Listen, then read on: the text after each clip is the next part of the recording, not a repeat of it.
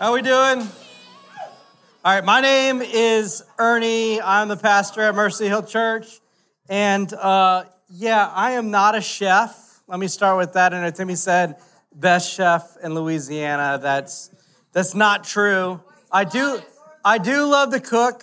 I love to cook for mass groups of people. We will not have food for 40,000, but we will have food for 200. It will not be the pot of gumbo that just keeps giving and giving and giving. It's just there's gonna be a limited amount there, but it's gonna be incredible. We hope we see all of you out there.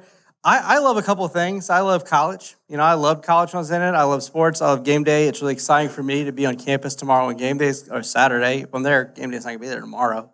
Tomorrow's Friday, dummy. All right. Game day's on Saturday. All right, so we're gonna be cooking gumbo on Saturday. What'd you say? Okay, take it easy. All right, well, anyways. But anyways, I love college. And one of the things that I loved about being in college was traveling. And in fact, I remember when I really got excited about it is I took this humongous trip with my friends. In fact, two of my best friends, their name was Jason and Critter. All right, yes, his name is Critter. He's from Louisiana. All right, and he does like chasing around little critters a lot. Okay, and we took a trip through Europe where we walked around Europe for 2.5 months, and we did it each on $2,500, all right? And I know inflation's gone up a lot as of recently, and this was 15 years ago, but we were still doing it pretty cheaply. Like, we were vagabonds. Like, we were sleeping in train stations. We had a tent that we just, slept in a schoolyard. One morning, I woke up, and this Swedish woman staring at me with all these kindergartners around. She tells me you can't do that. I said, we just did. And then, and I was like, we got to get out of here, all right? But we had lots of stuff like that. But the trip didn't start off very good. The trip started off with me, my friend Chris, and Jason. And we're friends, but we all have something in common. Like, we love to be in charge. Like, we love to be in control. And we lead very differently. And we all think our idea is the best way. And so if you can imagine, the first city we went to was Berlin. And I'm sitting there, and I have the map. And he has the little guide thing, with the little guidebook, the Planet Blue or whatever it was called. And then Jason has nothing, and this is before there was internet and cell phones everywhere. You used to have to go to internet cafes. You probably don't even know what those are anymore, but they were all over the place. And you try to find one of those. But we all had the same idea getting off the train in Berlin. I want to do what I want to do, and I don't want to do what you want to do because what you want to do is really stupid and it's going to take really long. And so I need to make sure that I'm in charge the second we get off this train. That's what I thought. And that's what Chris thought, or Critter, and that's what Jason thought. We all thought that. And so you can imagine the second we got off the train, we are yelling at one another. We fight for 4 hours. We go 3 blocks in 4 hours, y'all. That's how far we got away from the train, and we're screaming at each other in English, and all these Germans are just laughing at us. Finally that night, we got 3 blocks. We just go to the McDonald's that's right there because they're everywhere. We sit down, we have a Royale with cheese, because that's what they got over there. And we're like, all right, we got to have a system. And so we broke it up so that we're all going to be in charge of certain cities. And so one of the cities I was in charge of was Rome. In fact, it was the first one I was in charge of. And I'm like, I'm going to show these guys why I should be the leader right here. All right. I found this sweet hostel called the Yellow Hotel. And we get off the train. It's 2 blocks from the train. It's right next to downtown area where all the cool stuff is. We walk in there, it's this totally cool vibe. There's hot chicks everywhere. We're they're all Italian, all right? We're all falling in love. This is amazing. What are we doing here? This is incredible. That's what we're thinking at this moment. And so and they're like, Ernie, this rocks. You killed it. I'm like, well, check this out, guys. I got us a room. We're not staying in a dorm room. I got us a room with 3 beds for €20 a night. And they're like, that's crazy. And I in this place, I know this place. And so I go walk up to the lady, and she's says something in Italian, and I'm like, huh, and as I go, huh, I go, okay, well, we're staying in a room. My name's Ernie. And she just gets on the computer, and then she starts doing that confused look as she keeps looking. She's like, Bonnoi? Yeah, Bonnit. Okay. And she's like, you're not in here. And I'm like, what are you talking about? I have my print up right here, and I pull it up, and it says Yellow House on it instead of Yellow Hotel. And she's like, wrong place. And I'm like, where's that? She's like, oh, it's 40 minutes outside of town. So I went from being the hero immediately to the biggest dummy in the entire planet, being heckled by my friends. There was junkyard dogs everywhere. This lady was giving us $2 wine. We're like, you're creeping me out. It was still fun, but definitely different experience than we thought we were going to have. I did that trip, and we did lots of stuff. We did the running of the bulls. We ran around. It was great. It was awesome. And what came out of that trip is I got this picture for what I wanted my life to be. And it was a picture of like, I know what I want to do. I'm going to buy a van, and I'm going to travel everywhere all the time. And whenever I run out of money, I'm just going to work in that place to have enough money to get to the next place. And that's what I'm going to do for my 20s. I'm not going to get married. I'm not going to do any of that. So for years, I was like my sophomore year of college, I was like, this is what I'm doing. And I'd travel. We did the West Coast in an S10 because we thought it would be funny that there's 4 of us in like a little S10, thing. We're sleeping in the back of the truck. We thought it was amazing. I was like, this is what my life's going to be. And that's the picture I had for my life. Well, guess what happened? Guess what happened to that picture? 2 months before I graduate, I run into an old friend, Laura. And she's going to be a missionary in China. And I'm like, perfect. We can hang out. I broke up with my girlfriend. I'm getting ready to go to this thing. We can be friends. It'll be awesome. You're going to China. I'm staying here. And then, bam, this happens. Where'd it go? I'm married. Go to the picture, all right? You messed up the joke, all right? I told you, all right? This is it right here. This is my wife. These are my kids. And this is the picture that God's given us. God's given me, all right? And look, and I'm going to tell you something right now. I believe this. I believe that man makes their plans, but God establishes their steps. And I knew that I was following the Lord, and what God had for me was a better picture than I ever had for myself. You know what? And I think it's even harder for you guys to see it because there's so much compelling pictures out there of what life should be. This is not a sermon about marriage, okay? We can take that down real quick, okay? This is not a sermon that says, if you get married, all your dreams come true. I'm not saying that at all. I'm just saying that I had a picture for what my life would be, and God had a different one. And I would not trade that picture for any Instagram picture of any mountain, of any campsite, of any van in front of some dumb river, all right, for anything whatsoever. That God had a picture for my life that was better than the picture I had for my own. And I'm willing to believe right now that as I sit in front of a bunch of 18 to 22-year-olds, that you're beginning to develop a picture for your life. And I want you to understand, I want you to not just let God have an opinion in that picture for your life, but have dominion over that picture in your life. Because I believe the picture that he has for every single one of you is better than you could ever imagine. In fact, we're going to look at a story in Luke 24. Turn to Luke 24, if you will. If you don't have a Bible, there should be one below your seats. If you don't own a Bible, then that's our gift to you. Please take it. It's yours. We'd love for you to have it. Write in it, underline it, take notes. It's the Word of God. We teach from it, not because we think it's a math book, but because we think it's the Word of God speaking to us, and it's how God communicates to us. One of the ways God communicates us is through the Word. But as we look at Luke 24, we're going to start in verse 13. And I think when we look at this picture right here, you're going to see a group of guys that had a picture for the future of their life, and it's completely shattered. But God is trying to show them that he had a better picture for them all along the way. Okay? So let's jump into verse 13 right off the bat. He says, that very day, 2 of them were going to a village named Emmaus, about 7 miles from Jerusalem. And they were talking with each other about all the things that had happened. While they were talking and discussing together, Jesus himself drew near and went with them, but their eyes were kept from recognizing him. Okay, it kind of feels like we're jumping into the middle of the story, and we are.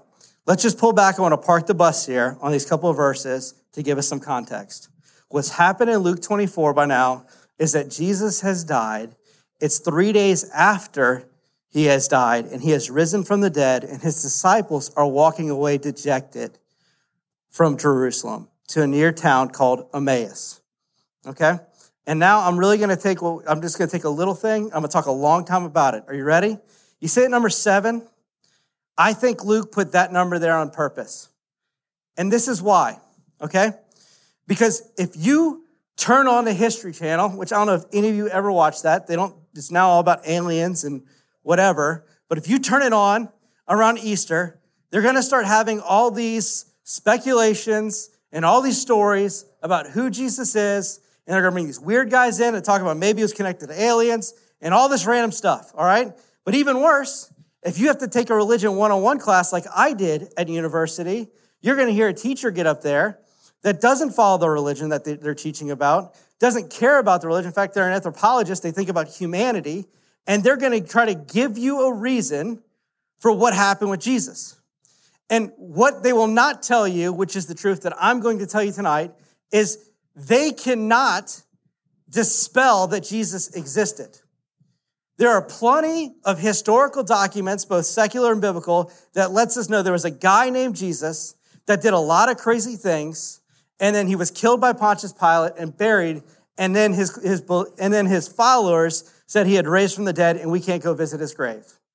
What they will talk about, because they can't dispute that, you'd have to be a terrible historian to dispute that fact right there. That is historical fact. We have as much evidence for that as much evidence for that as George Washington crossing, what was the name of that river? The Nepomuc?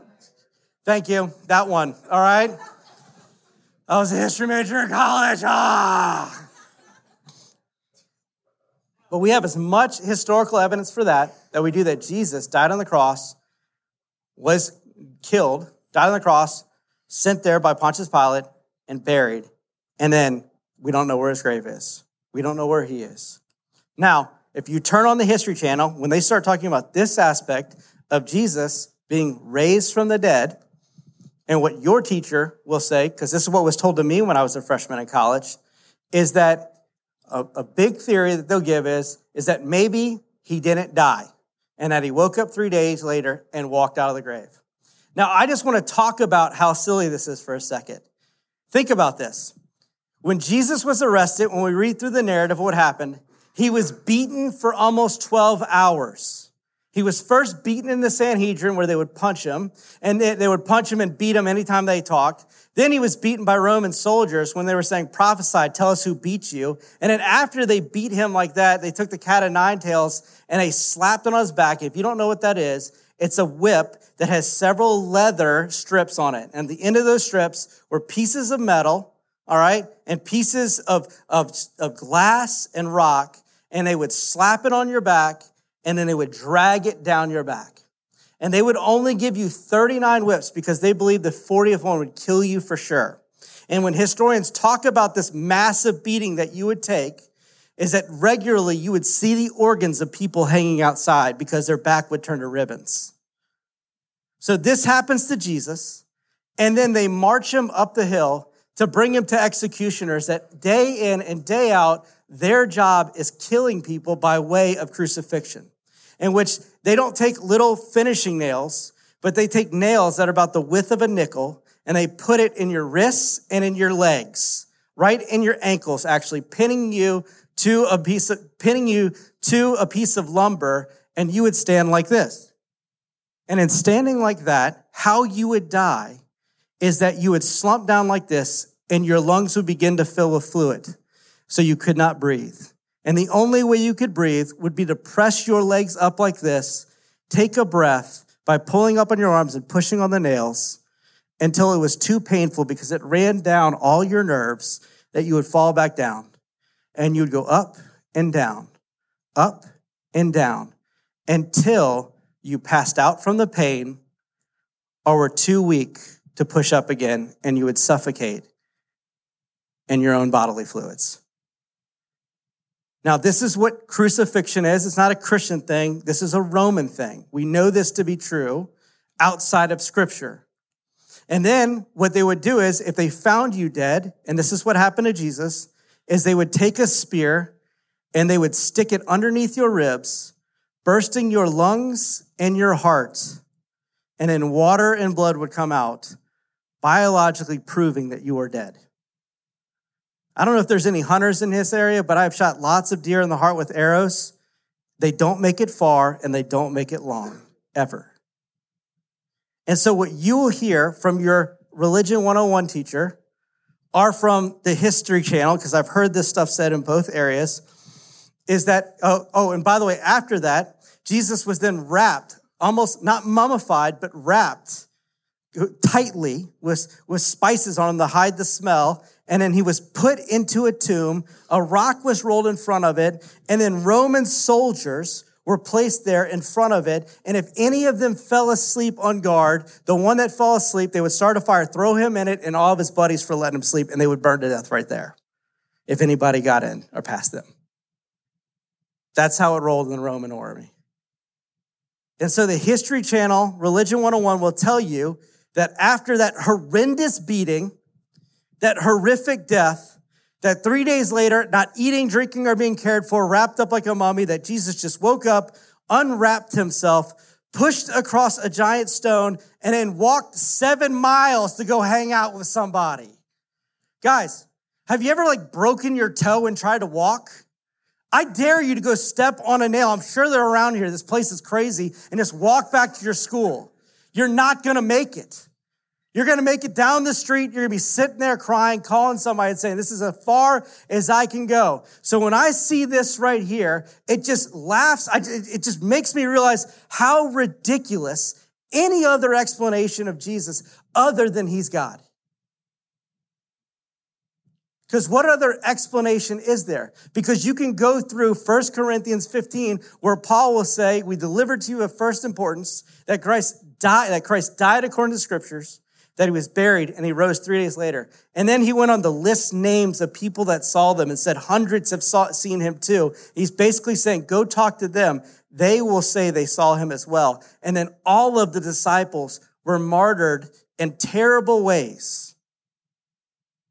because they would not confess that Jesus did not raise from the dead. It almost takes more belief. It does take more belief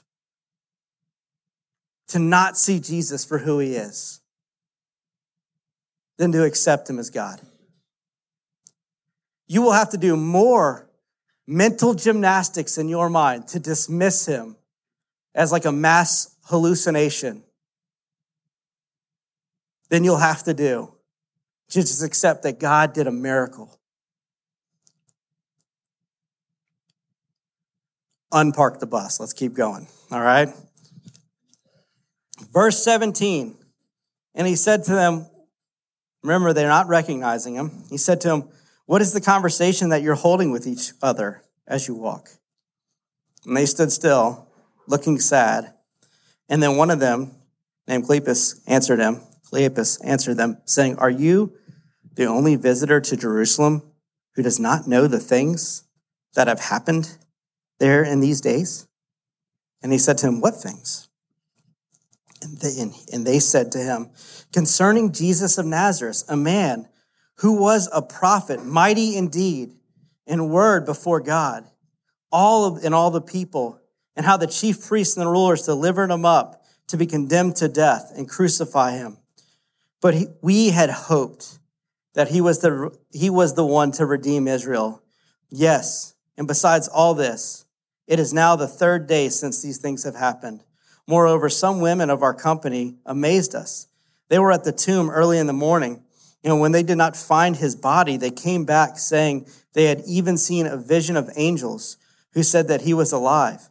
Some of those who were with us went to the tomb and found it just as the women had said. Leave it to men not to trust women, right, ladies? But him they did not see. Write this down, and I'm going to explain it. We settle for far too small a picture of Jesus. We settle for far too small a picture of Jesus. These disciples, when Jesus finds them, what mood are they in? They're disheartened. They're so disheartened that when Jesus asks them, like, hey, what are you guys talking about? They have that moment, maybe you've experienced it when things are really bad and people are like, hey, are you okay? And you're like, where do I even start? What do I even say? That's where they are. And they're sad because their dream, their picture for their life has been shattered. See, if you look at what these men say, what they say, the hope that was lost is not that Jesus was the Messiah to deal with their sins, but that Jesus was the Messiah to give Israel political freedom from Rome. Which seems like a big picture. It is a big picture. And guys, as you think about the picture of your life, a lot of those things are really big. But they're going to be dwarfed by God's plan for your life. See, these men, their plan for their life was, man, I am following the guy that is finally going to get us out from underneath the heel of the Romans, and we're going to live free as the people of Israel again. But their picture is small. Their picture is small. Why? Because they have a small picture of Jesus. Look at the passage. Who did they say he was? A man, a prophet, a person they hoped would do something for them. Guys, let me ask you a question. What is the thing that you beg God for?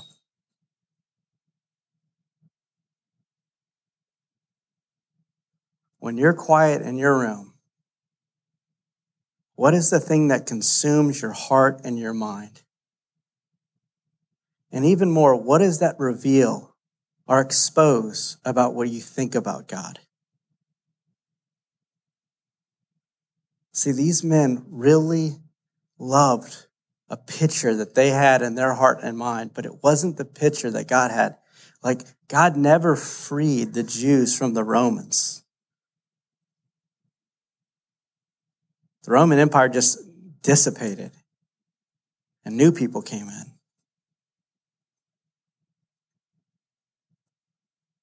Let me tell you something. God may not give you that picture in your mind or in your heart.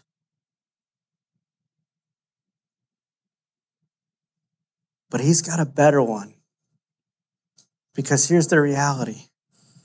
He's too big for that picture. And you'll worship too small of a God. If Jesus would have came and just been a political freer, like freedom fighter, and taken over the Romans, how many generations would that have lasted? For them, it would have been one lifetime. Guys, God's plan for your life is bigger than your lifetime. If it isn't, if the plan that you have for your life, the big objective that you're chasing after doesn't last a millennial, it's too short. Look at Jesus' response to them. In 25, and he said to them, "O foolish ones and slow of heart to believe all that the prophets have spoken. Was it not necessary that the Christ should suffer these things and enter into his glory? And beginning with Moses and all the prophets, he interpreted to them in all the scriptures the things concerning himself. So they drew near to a village to which they were going. And Jesus, he acted as if he was going farther. But they urged him strongly to stay, saying, 'Stay with us, for it is toward the evening, and the day is now spent.' So he went to stay with them. And when he was at the table with them, he took the bread and blessed it and broke it and gave it to them. And their eyes were open, and they recognized him. And he vanished from their sight. And they said to each other," one of my favorite lines in the Bible, "Did our hearts not burn within us while he talked about to us on the road, while he opened to us the scripture?" Guys, if you embrace the picture that God has for your life, the story that God has for your life, your heart will ignite just like these men. Too often we look at Christianity as just being some boring thing where you keep rules and you listen to a guy talk for 30, 35 minutes and then you sing some songs. God's picture for our life, for the kingdom that he has, creates such a stir in his followers that get it, that it's as if like there's this never-ending fire that happens there. And what Jesus says to them at the beginning is what he should say to some of us. What did he say to them? He said, "You're foolish, that you're slow of heart to believe." It sounds mean, but it's not. To be foolish And a Jewish term means to not grasp the truth of the Bible. And have they not been foolish? They were Jews. They've grown up reading and waiting and thinking about the Messiah, remembering passages like Isaiah 53, 5, 6, which is a prophecy about the coming Messiah that says this, but he was pierced for our transgressions. He was crushed for our iniquities. Upon him, the chastisement that brought us peace. And this is his wounds, we are healed. And all we like sheep have gone astray. We have turned every one of us our own way. And the Lord has laid on him the iniquities of us all. Do you realize this, that as he poured through the scriptures for these people, he was pouring through a narrative that have happened for hundreds and thousands of years that was pointing towards a Messiah. And when you look at just the last day of Jesus' life, do you know how many prophecies about the Messiah he accomplished? Many of them outside of his capacity. All of these things written hundreds of years before. The one I just wrote was written hundreds of years before the coming of Jesus, and crucifixion wasn't a thing. But if you read Isaiah 53, you're going to be like, that's crucifixion. That's the Messiah. That lines up everything that we talk about in the New Testament. They were foolish because they were taught that as they were young. They were foolish because they were with Jesus, and they saw the miracles and the things that he did. They were slow to believe with their hearts because there was so much evidence put before them. Guys, I just need to be honest with you. The lacking of my belief and faith is not because of evidence, but it's because of my foolishness. Some of us, God is saying the very same thing to us, that you have been coming to Salt Company for an entire semester. And you've seen God transform your friends' lives.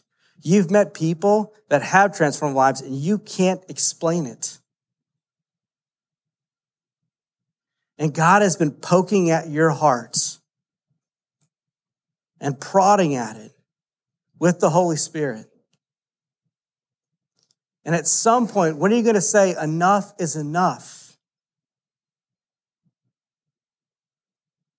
I can't hold him at arm's length anymore. I can't try to explain him as a man anymore. I can't just say he's a good person anymore. At what point? See, because what I think Jesus is doing with these men as he pours open the scriptures, he's sharing how God's redemptive plan will come to a point that we see in Revelation 21. Now, Revelation 21 isn't written by this moment that Jesus has this encounter, but it's pointing toward the coming kingdom of God. And I want to read it for you. In fact, I'd love for you to read it with me. If you could turn to the last book in the Bible, it's chapter 21, verses 1 through 6. I want you to see it with your eyes as I read it out loud. This is the picture of what is coming. This is a picture that is much greater than whatever picture you could have for your life.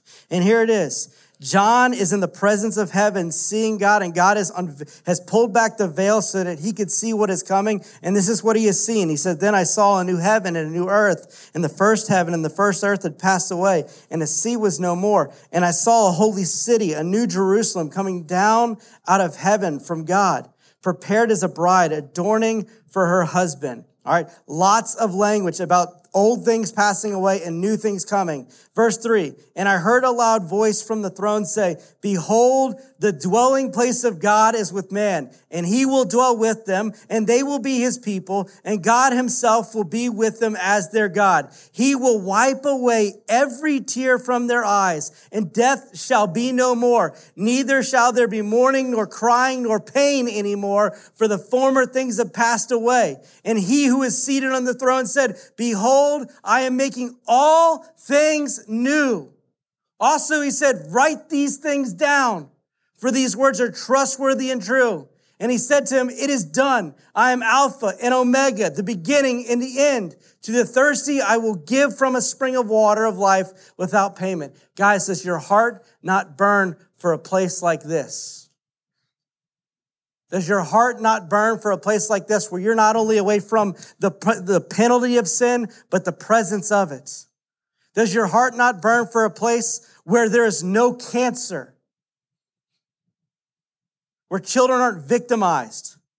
Where people aren't sold into slavery? where murder isn't a regular day happening. See, the promise, the plan, the picture of God is not that he would just make a country free for a moment, but he would make humanity free from sin. That there would be a moment, guys, where pain and death and life, it would be like it never happened. Think about all the pains in your life. What Jesus came to accomplish on the cross was, yes, to bring you to this place.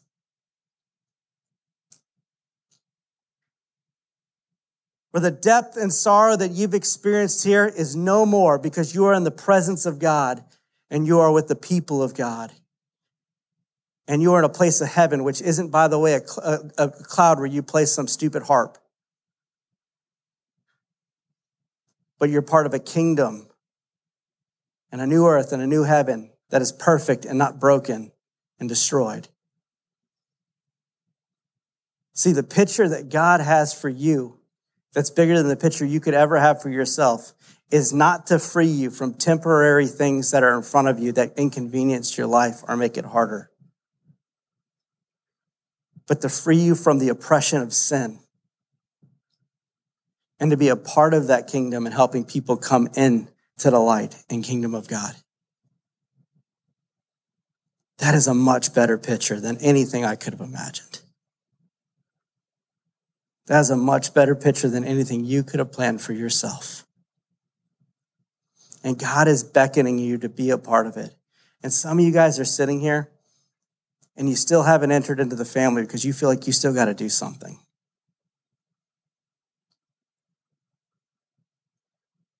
You feel like, yeah, God got you a good start. God did 95% of the work, but I got to do 5%.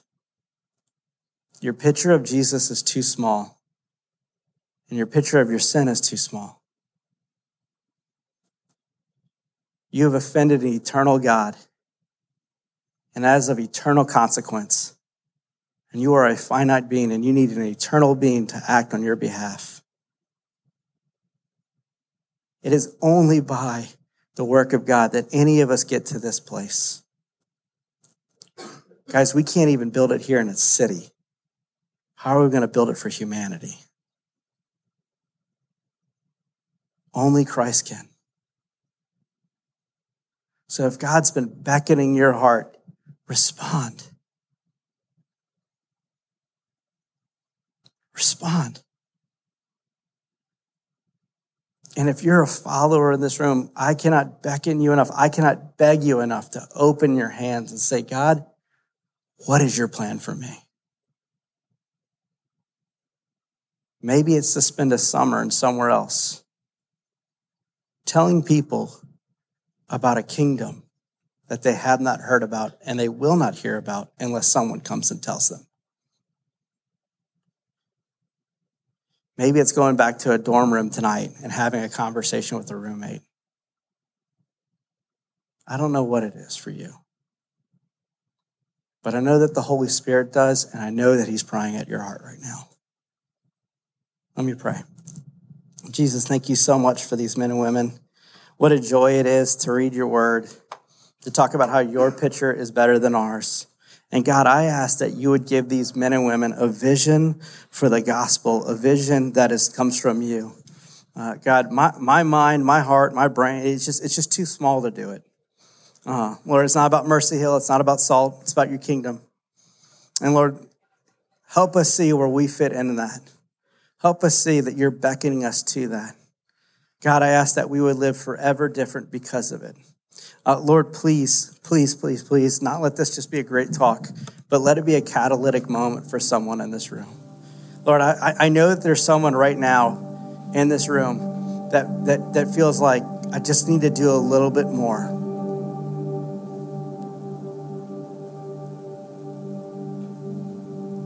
Can they just throw aside that lie right now and just accept that you've done it all? So that when they stand before their Creator, they know I will enter into the kingdom of God, not because of what I've done, but because of what Jesus has done. And I fully trust that. It's such a burden to try to add to the work of Christ because we can't. It's exhausting. Lord, remove that burden from their heart right now